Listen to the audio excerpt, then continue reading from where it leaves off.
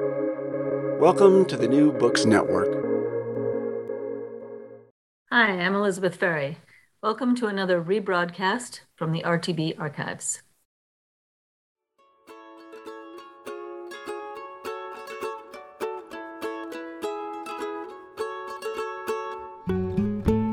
So from Brandeis University, welcome to Recall This Book, where we assemble scholars and writers from different disciplines to make sense of contemporary issues, problems, and events. So I'm John Plotz, and our RTB virtual guest today is the world-renowned sci-fi novelist Kim Stanley Robinson.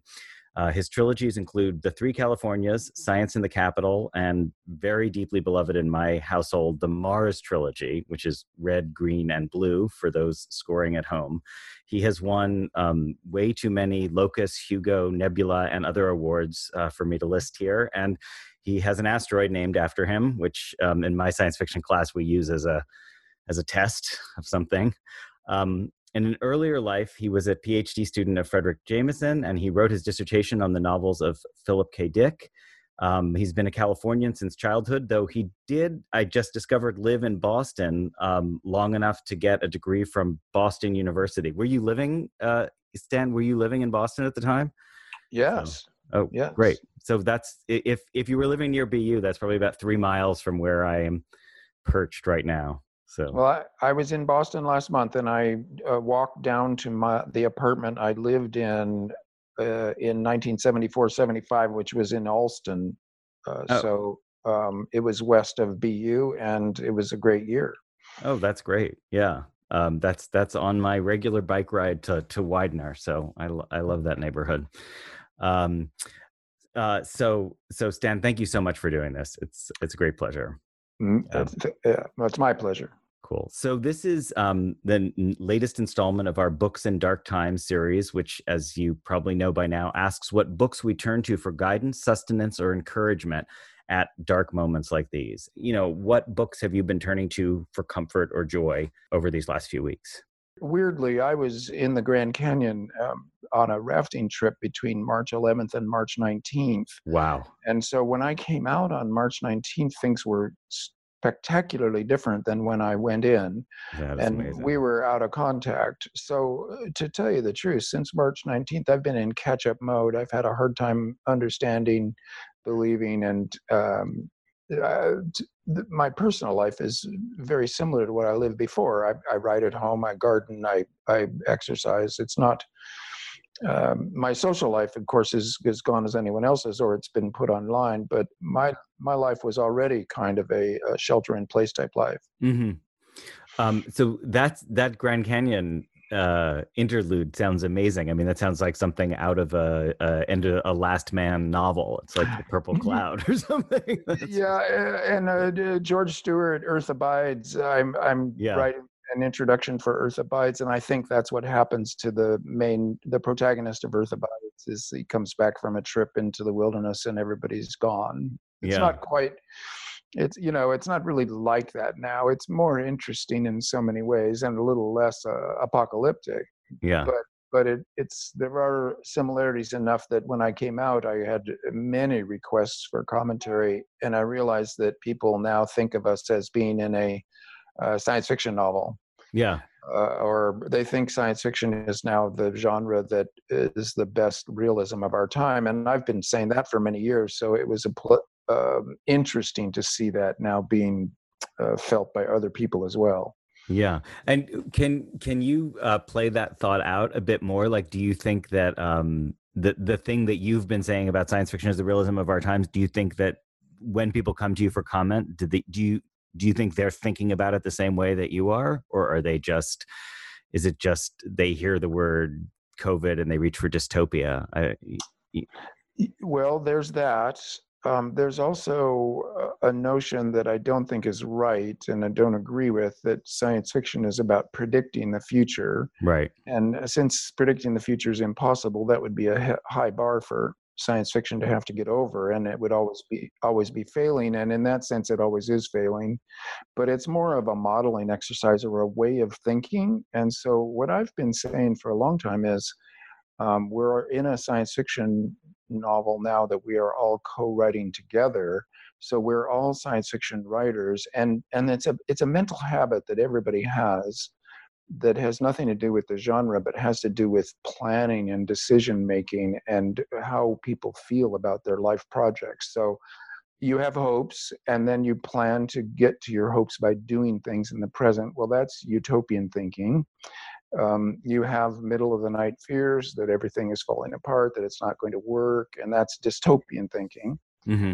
And so there's nothing special going on in science fiction thinking. It's something that we're all doing all the time.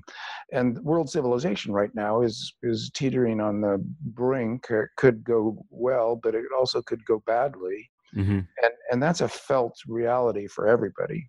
So in that sense, I think this is what I've been saying, that science fiction is the realism of our time. So you want to write a novel about what it feels right now. Some novelist is here in April of 2020 thinking, okay, I have to write about what this feels like right now.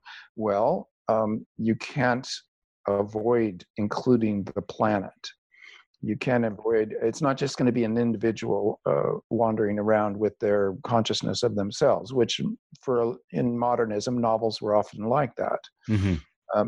But then there's the individual and the society, and then there's the society and the planet. And these are very much science fictional relationships. Mm-hmm. Can I ask, because this is something I think about a lot, when you think of those as science fictional relationships, where do you place other speculative genres like, say, fantasy or horror? Do they sit alongside science fiction for that, or are they subsets in your understanding of science fiction? No, it's more a clustering.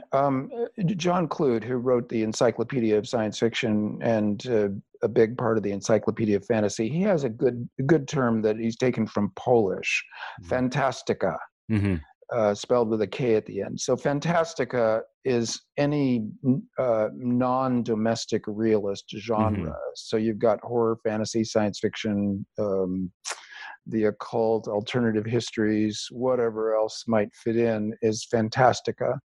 And I am interested in science fiction, and I would say for myself, in terms of definitions, that science fiction is set in the future, and it has a historical relationship that can be traced back to the present moment.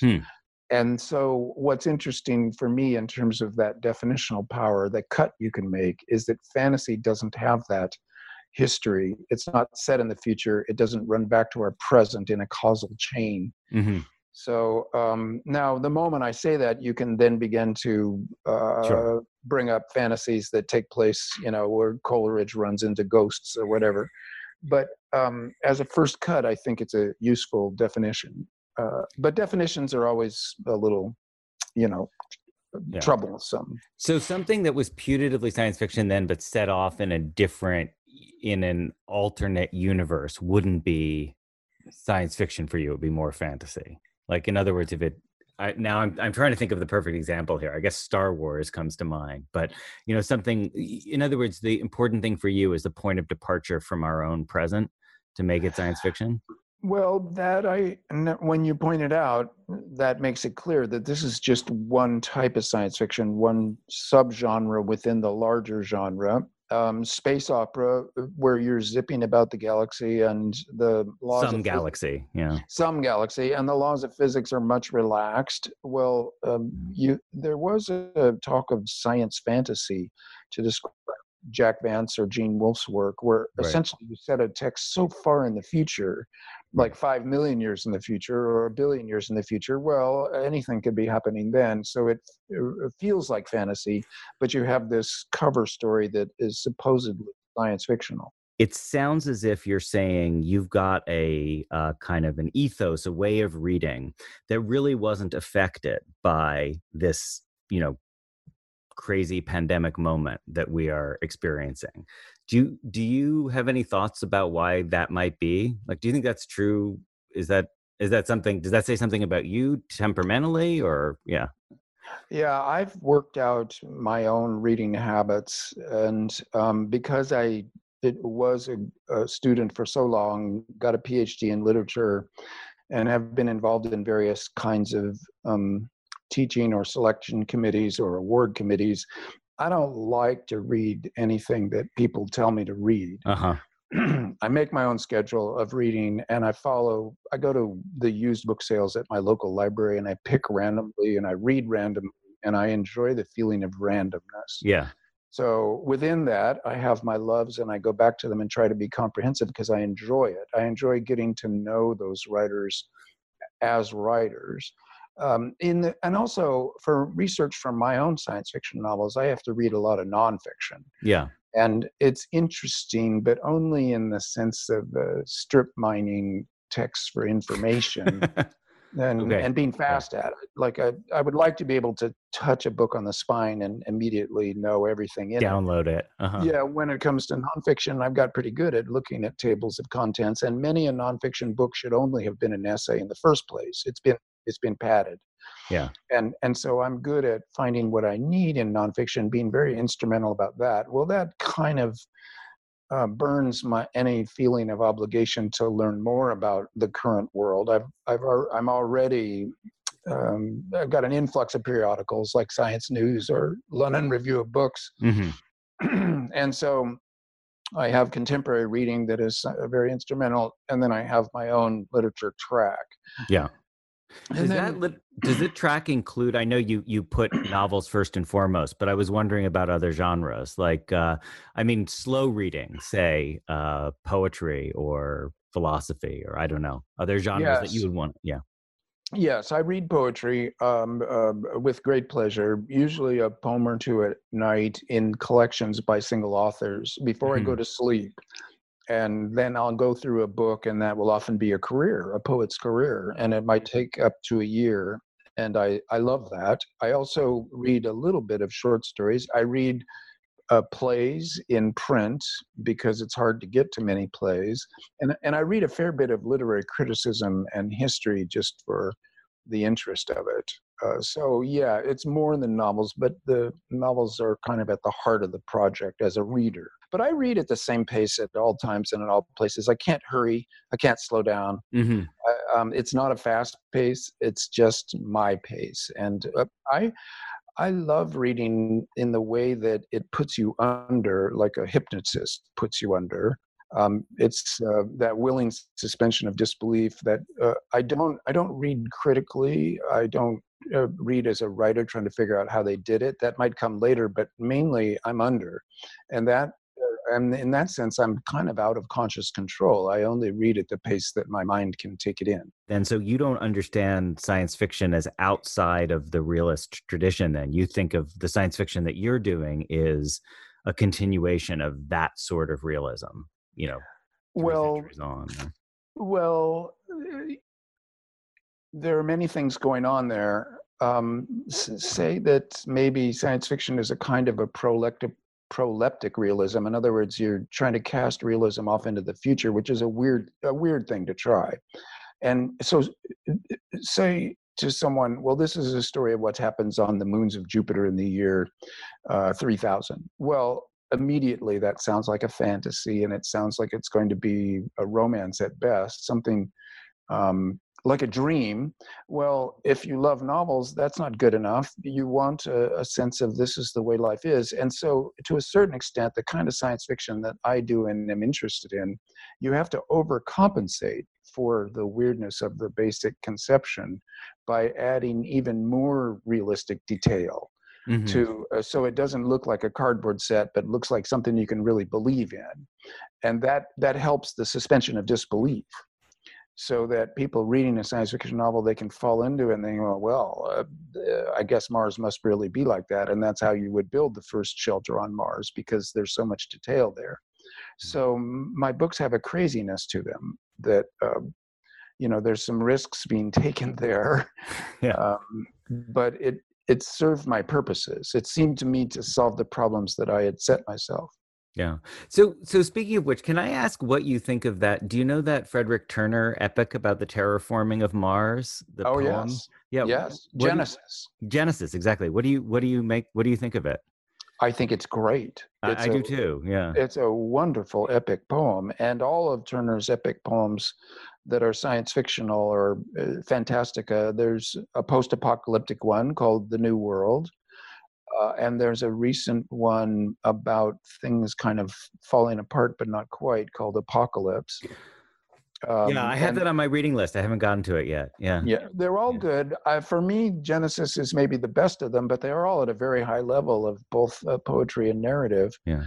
He's doing a strange thing that is his own project, and I really love it because he is a wonderful poet at the level of the line. Mm-hmm. So it isn't as if he's just a novelist that is clunking out things in verse. He's a true poet. And so what you get is this marvelous compaction and flair for phrasing. Things are said beautifully in the way that poetry ought to be. It's quite an accomplishment. Yeah, but so I guess do you think of it as an accomplishment that is comparable to what you're aiming at with your own Mars trilogy, or do you think of them as in different registers? Well, they are in different registers, and I think he's more like Le Guin. What I admire in Le Guin and in Frederick Turner is an ability to compress and to find the beautiful phrase. And I aspire to that. I try for that, but I see that they're very good at that. They have a very clean line. They don't perhaps need or they don't want the intensive realist details that might make something feel more substantial. They're willing to go with the power of poetry alone, or with phrasing. Yeah. So can I ask how the Seuven phrase "cognitive estrangement" fits in with the way you've just described what you think your what your own sort of realist science fiction does? Does that resonate, or yeah? Oh yeah. Seuven's very important theoretically, and his cognitive estrangement comes out of Brecht, the Verfremden effect, the estrangement effect, the V effect, and the Russians and Brecht. Yeah, Shklovsky too. Yeah. Yeah. What you want to do is present to the reader a skewed vision that at first you are being told, well, this is very, very different from you.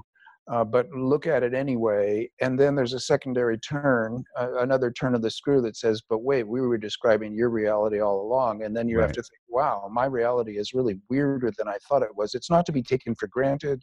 It's historical. It's constructed. We could do it differently. So there's a lot of utopianism in the estrangement effect. And what I've been saying over the last couple of years is I think science fiction works by a double action that is this is one way to talk about the estrangement effect. The glasses that you put on at a 3D movie, those special glasses where one lens is showing you one thing and the other lens is showing you another thing slightly, and your brain puts together a 3D view. Well, science fiction, one lens is showing you a real attempt to imagine a possible future. The other lens is a metaphor for the way things are right now. It feels like time is speeding up. I feel like a robot. The metaphors of the basic science fictional tropes are all pretty obvious. And so what you get when the two coalesce is a vision of historical time, but cast into the future. So like a trajectory or something. Yeah. So this, I think, is one way of describing the estrangement effect. Yeah, that's an amazing analogy. I really like that.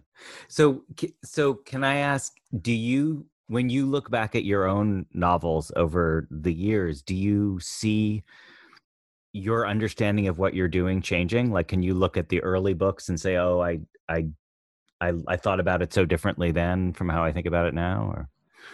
Well, I do see a really big break that came with Red Mars. And so all of my novels before Red Mars, there's a half dozen or so of them, were operating by a style sheet, you might say, an agreed upon understanding of how science fiction should be written that has to do with a little bit with Heinlein's The Door Dilated, that you don't explain things, that you write as if you were in the year that it was being written, and you don't go into detailed explanations or descriptions. Cut exposition, let the action describe the world, blah, blah. Well, everybody did that. That became the norm. And if you went back to an earlier style, it was seen as clunky or ignorant. Or boring or unreadable. And so I decided with Red Mars, we had this incredible mass of new information about Mars, and I wanted that reality effect I've described to you. And I said, I don't care about that rule anymore. I am going to talk about rocks. People say I talk about rocks for 20 pages at a time. What they really mean is 2 paragraphs at a time. Yeah. And it feels like 20 pages. Right. And it cracks me up how the world is still caught in that older rubric of no exposition allowed, or else you're blowing it. Well, I flatly disbelieve it now. And you can see in Red Mars that I cast caution to the winds and tried a completely different style. And so it's a controversial book. It has high positive and high negative in terms of reader response. And there's nothing I can do about that. The idea you can please everyone is easily lost when you pay attention. You can't please everyone. You just have to write what you want to. Well, Stan, thank you very much. I don't want to monopolize your time. So especially given how much you read, I feel like I can't get in the way of your your completism, or your almost your para-completism.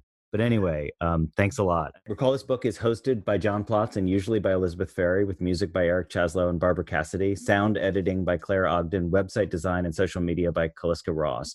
So we always want to hear from you with your comments, criticisms, suggestions for future episodes, or we are very happy to hear via the hashtag Books in Dark Times, the books that you're reading now. You can also email us or directly or contact us via social media. And finally, if you enjoyed today's show, please be sure to write a review or rate us on iTunes, Stitcher, or wherever you get your podcast.